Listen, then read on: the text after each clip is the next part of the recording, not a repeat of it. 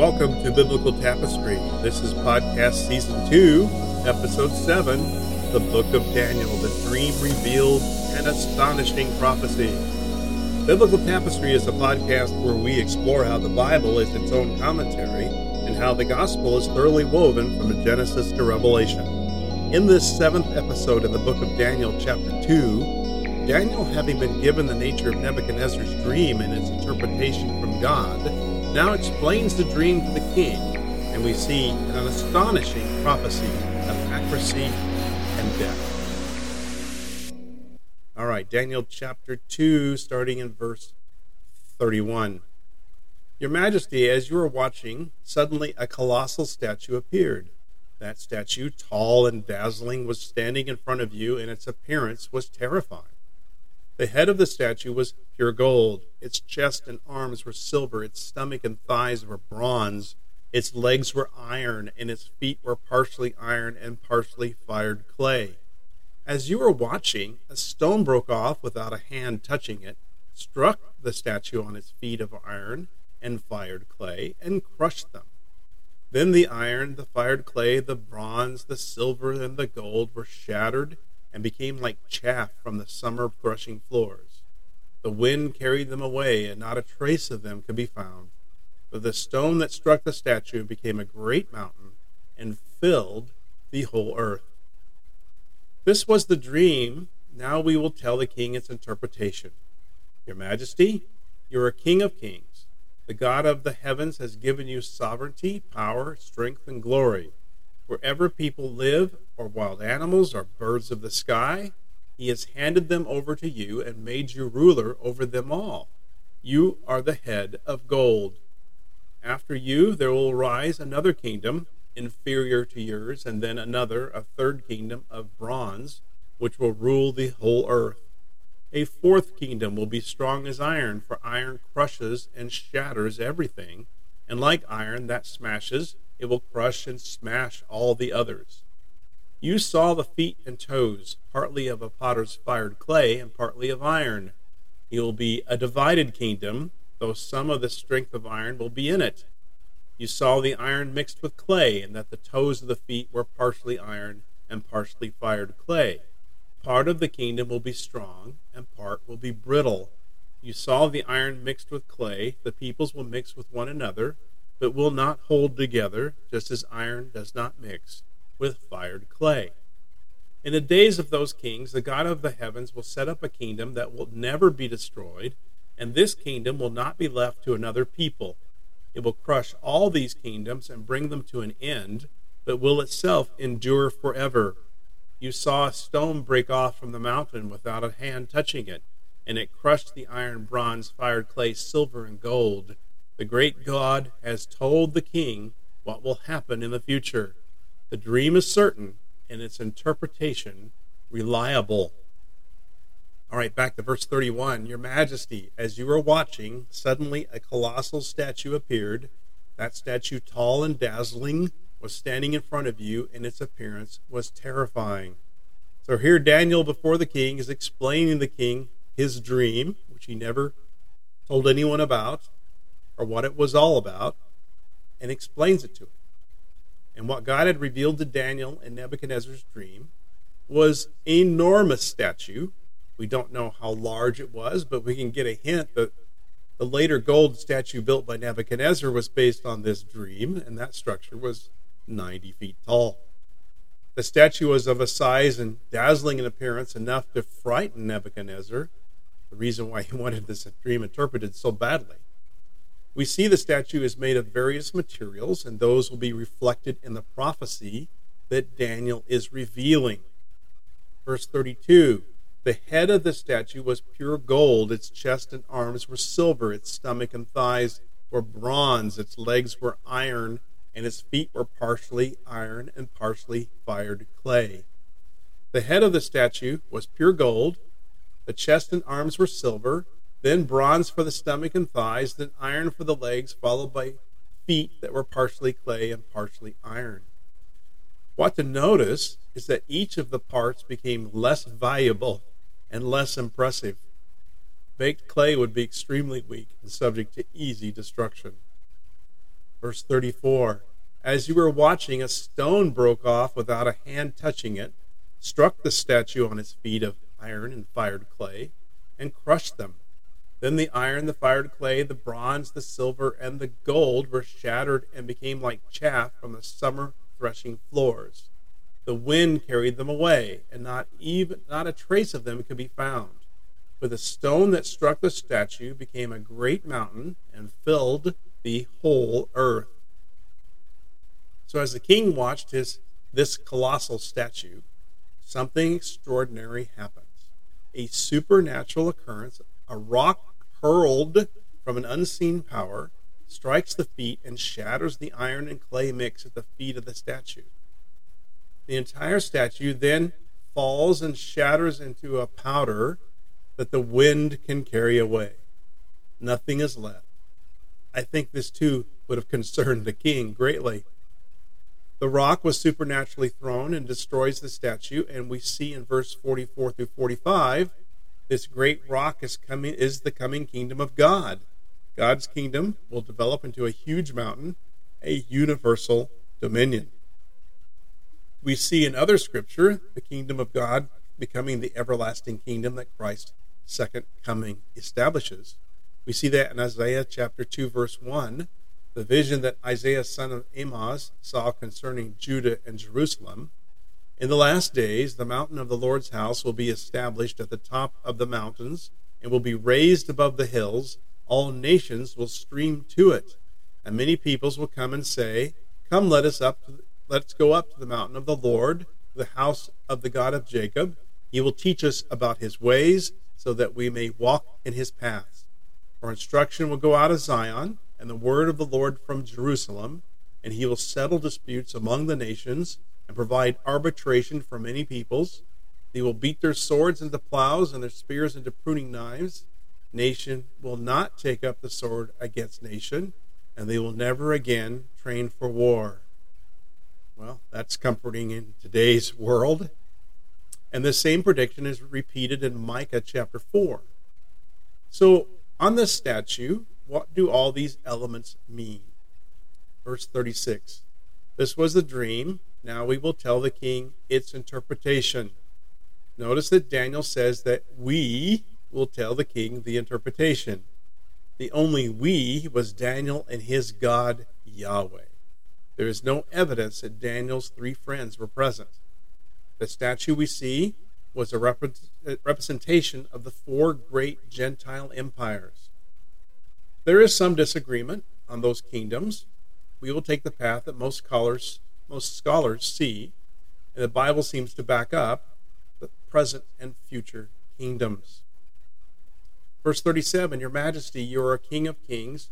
The God of the heavens has given you sovereignty, power, strength, and glory. Wherever people live, or wild animals, or birds of the sky, he has handed them over to you and made you ruler over them all. You are the head of gold. How flattering. But the kingdom that Nebuchadnezzar enjoyed was not his. It was given to him by the sovereign God. Nebuchadnezzar had this vast domain that he ruled, but it was not his. He would be reminded of this later in a very dramatic fashion.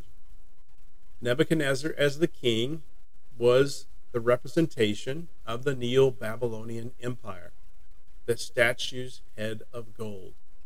We know that Nebuchadnezzar would rule for 43 years, and after his death, the great Babylonian Empire would only last 23 more years and then be gone from the earth. This great empire expired after 66 years. Verse 39, After you, there will arise another kingdom inferior to yours, and then another, a third kingdom of bronze, which will rule the whole earth. Another kingdom will rise after the Neo-Babylonian collapse, an inferior kingdom being the Persian-led empire by Cyrus the Great. The silver chest and arms are representative of this empire. The Medo-Persian dominance would continue for approximately 208 years, from 539 to 331 BC. This kingdom is detailed in chapters 7 and 8, represented as a bear and then a two-horned ram. How was this kingdom inferior to the Neo-Babylonian? Well, certainly not in size, as it controlled more area than Babylon. There has to be something more, and that pertains to the moral decay of blasphemy, cruelty, and evil that grow in each subsequent kingdom. Some think that this second kingdom is divided between Media and Persia, and representative of silver and the bronze of the statue that would end with the Greek Empire. But the Median Empire that they cite was never a world power, and Cyrus is clearly the conqueror of Babylon. Media and Persia were a united empire. The third kingdom of bronze would be then the empire that followed the Medo-Persian Empire, and that would be the Greek Empire. In 332 BC, Alexander the Great marched against the Medo-Persians and defeated them in a series of decisive battles and dominated the world for the next 185 years, from 331 to 146 BC. Verse 40, a fourth kingdom will be as strong as iron, for iron crushes and shatters everything, and like iron that smashes, it will crush and smash all the others. And what kingdom shattered and crushed everything, including the Greek Empire? Well, that would be the Roman Empire. The images of legs of iron represented the Roman Empire. Rome had tremendous power over the known world. Romans ruled with an iron hand and an iron club from defeating the Greeks at Carthage in 146 BC. There would be an eastern remnant of Roman Empire that would actually last all the way to 1453 AD. The last Western Empire, or emperor, ruled until 476 AD. Daniel is given additional views of this future in later chapters, and you will be amazed by the detail that has been fulfilled. Verse 41, you saw the feet and toes partly of a potter's fired clay and partly of iron. It will be a divided kingdom, though some of the strength of iron will be in it. You saw the iron mixed with clay, and that the toes of the feet were partially iron and partially fired clay. Part of the kingdom will be strong and part will be brittle. You saw the iron mixed with clay. The peoples will mix with one another, but will not hold together, just as iron does not mix with fired clay. If the fourth empire of iron is Rome, who are the feet and toes? Well, obviously there is some disagreement here, but was this a further illustration of ancient Rome or a new and different empire? Could this be an empire yet to rise that is coming in the last days? Perhaps the rock that fills the earth and smashes the statue can help us know. We know that the rock is the kingdom of God. Is this the spiritual kingdom in the hearts of believers today? Or is it Christ's physical return and reign on earth immediately following Christ's second coming? If the rock that fills the earth is representative of Christ's second coming, then the feet of iron and clay represent an empire of that day. If so, it is not the ancient Roman Empire. However, with partial iron feet connected to the iron legs, there must be a connection to ancient Rome. This could be people and nations that would have made up the ancient Roman Empire. Daniel chapter 7 informs us that Christ will return during the final fourth empire, so we will review the statue's feet as representative of the last empire when Christ returns. What we know is that this is a divided kingdom, as iron and clay do not mix well. It seems this empire is some kind of federation rather than a single entity empire. Obviously powerful as the iron signifies, but again brittle, all the same, because of the separate cultures perhaps and identities of the federation that makes up this empire. Toes are mentioned here, perhaps a confederation of 10 kingdoms, as we see that in the vision in chapter 7. In Daniel chapter 7, verse 23, that there is a fourth beast. It says, this is what he said, the fourth beast will be a fourth kingdom on the earth, different from all the other kingdoms. It would devour the whole earth, trample it down, and crush it. The 10 horns are 10 kings who will rise from this kingdom. Another king, different from the previous one, will rise after them, and subdue 3 kings. Well, 10 kingdoms will make up this final empire, ruling jointly just prior to Christ's return. We see this 10-kingdom confederacy in the book of Revelation. Revelation 13 verse 1 says, "And I saw a beast coming up out of the sea. It had 10 horns and 7 heads. On its horns were 10 crowns, and on its heads were blasphemous names."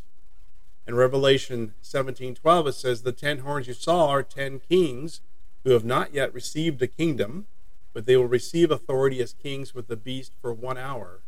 These have one purpose, and they will give their power and authority to the beast." The number 10 in the Bible could also be representative of completeness and not specifically 10 kingdoms.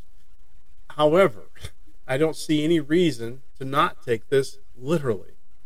So shortly before the second coming of Christ, a coalition of unequaled strength will unite from the ruins of the ancient Roman Empire. The Antichrist then will rise from that coalition. Verse 44 says, "In the days of those kings, the God of the heavens will set up a kingdom that will never be destroyed, and this kingdom will not be left to another people. It will crush all these kingdoms and bring them to an end, but will itself endure forever. You saw a stone break off from the mountain without a hand touching it, and it crushed the iron, bronze, fired clay, silver, and gold. The great God has told the king what will happen in the future. The dream is certain, and its interpretation reliable." So here's the climax of Nebuchadnezzar's dream. This great rock that smashes the feet of the statue and grows to a giant mountain will be the kingdom of God. This kingdom will never cease or be destroyed like all the others. God himself will establish this kingdom. This will be the indestructible and eternal kingdom of God. This will be the earthly reign of Christ that will be before and during the 1,000 years of the millennium period, usher in the eternal state. Christ reigns now, especially in the hearts of believers. But this is a coming earthly reign of Christ. When Christ arrives with the angels of heaven, all the earthly evil empires, like the fallen statue, will be swept away. God had told Nebuchadnezzar, for our benefit, what would happen in the future. The dream is certain, and the interpretation is reliable. I again hope you enjoy this Season 2 study in the book of Daniel. I hope this study today was a comfort to you. Perhaps you need to be part of God's kingdom now. Next, episode 8 in chapter 2, we will look at Nebuchadnezzar's response to Daniel's understanding of his dream and its interpretation. God bless you, and take care.